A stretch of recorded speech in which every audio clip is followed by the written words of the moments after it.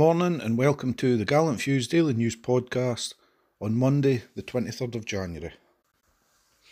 The Sunday night show with Colin, Davey P and Davey T is now available on YouTube if you would like a bit more in-depth discussion and reaction to the St Johnstone game at the weekend, where of course Rangers progressed in the Scottish Cup with a 1-0 win.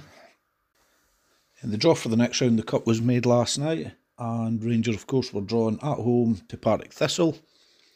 They defeated Dunfermline 4-2 in penalties in the fourth round after a 1-1 draw.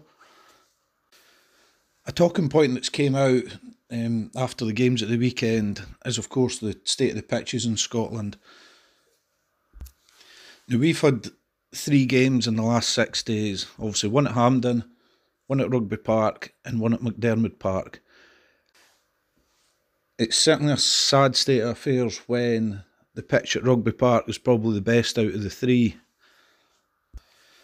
And after the game on Saturday, James Tavernier had his say in the papers. From an article on the Daily Record Online, Tavernier says, "You look at Ross County and Motherwell, and they've always got really good pitches to play on. County are a club so far north in a small stadium, and they still manage to keep the surface really good. There shouldn't be any excuses. All the pitches should be grass at the end of the day."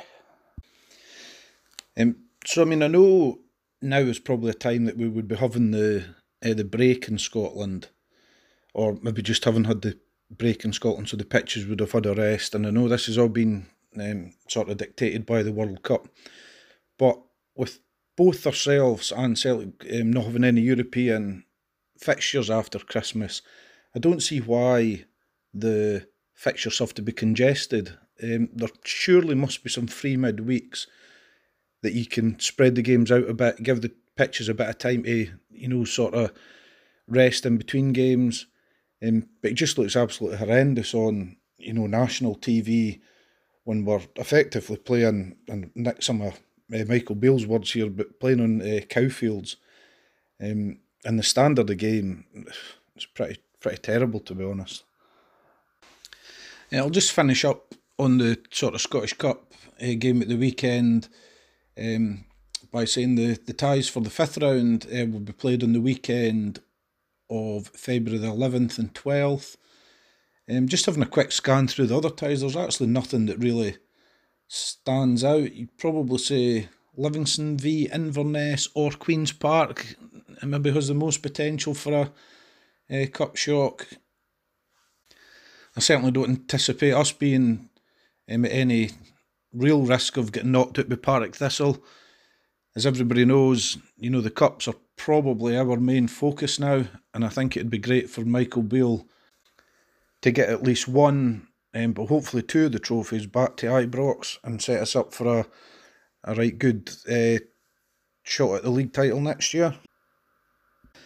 Just when I mentioned Livingston there, and I know this is strictly no Rangers news, but if you can get yourself on Twitter and have a look at the clip of David Martindale at the weekend, so he basically, in the post-match interview, I think they were 1-0 out at half-time against Stirling Albion, I think it was, and the interviewer says, along the lines, what did he say to them at half-time? And he says, I had a little bit of a go at them at half-time, and then the Twitter clip cuts to an actual audio recording of David Martindale in the dressing room at half-time, and he's going absolutely bananas.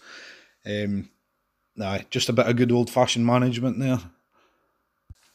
So we'll move on from the game at the weekend, and I think probably the thing that's on our mind even more than games at the minute are transfers. Probably as expected, there hasn't been a lot of progression over the weekend, with all the teams involved playing games. There has been an update on the Morgan Whittaker situation at Swansea. It was reported at the end of last week that he would be included in the Swansea squad for their away game at QPR at the weekend. That, however, proved not to be the case. So it was maybe a sort of warning to Rangers, or a bit of a kick up the arse to Rangers to, get your bid in, get it accepted, and, make the transfer happen. If he had played at the weekend, That would have been the second team that he's played for this year. So obviously Plymouth on loan, then he would have played for Swansea. And I believe there's a rule in place that means he can't play for 3 clubs in the same year. So obviously if he'd then been transferred to Rangers, Rangers would have been the third club and he would have been unable to play. So it would have been pretty unlikely that that transfer would have happened if he had made an appearance for Swansea at the weekend. There's an article in Wales Online today where they're chatting to Nathan Dyer, who's a bit of a legend, I think, at Swansea.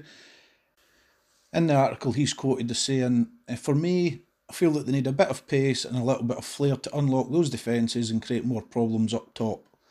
It's a hard situation for Morgan. When he first left, he left on the back of scoring a hat-trick for Swansea.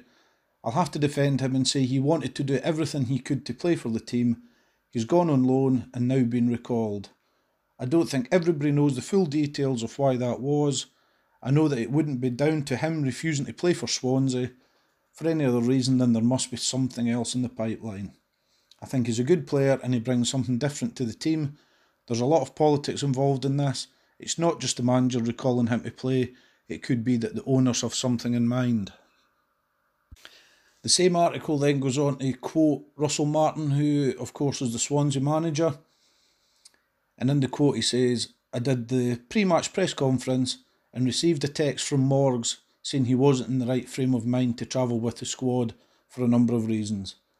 The situation hasn't changed. We haven't received any more bids from anyone.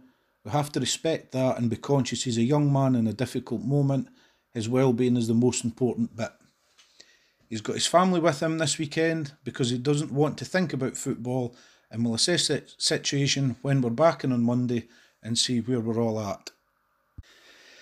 Now, I'll have to say on a personal note, that seems to me that he is going to be moving. Having read through the articles, I don't actually see that there's anybody else interested. It always just really quotes Rangers. So fingers crossed, if that's a player that Michael Beale wants, then we get him in the door pretty soon. It does seem to be a bit of a common theme. I think him and Raskin are roughly the same age, and they both seem to be in a dispute with their current clubs, trying to force a move through to Rangers. As Colin discussed on Friday, you can look at that in 2 ways. You can either be happy that they really want to come to Rangers, or you can be a bit wary, thinking, well, if they have a couple of good seasons with us and they want to move on, they've got to be the same with us. On the Raskin deal, personally, I've not read any updates over the weekend. The updates I had sort of seen on Twitter, I think it was on sort of late on Friday, seemed to come from a Standard Liège sort of fan account. They did have sort of 10,000 followers, but I don't know what that really means, whether they're reliable or not. And they seem to be suggesting that his move to Rangers was really close. A bit of news on another player that seems to constantly be sort of mentioned on Rangers forums and things, is Lyndon Dykes. So in the West London Sport, Neil Critchie, who of course is the QPR manager, confirmed that QPR had a bid rejected from Millwall for Lyndon Dykes. The Lions offered a deal potentially worth up to $3 million for Dykes, while Stoke have indicated that they are also interested in him. Critchley said, "We've had a bid, but it's short of our valuation." The article then goes on to say that Rangers, as in Glasgow Rangers, have been linked with the Scotland striker since Michael Beale quit Loftus Road to take over as manager at the Glasgow club. It seems to me that Lyndon Dykes is one of these names that just never seems to go away when it comes to transfer speculation at Rangers. I think it probably shows that there is an interest in him from us, or there has certainly been in the past.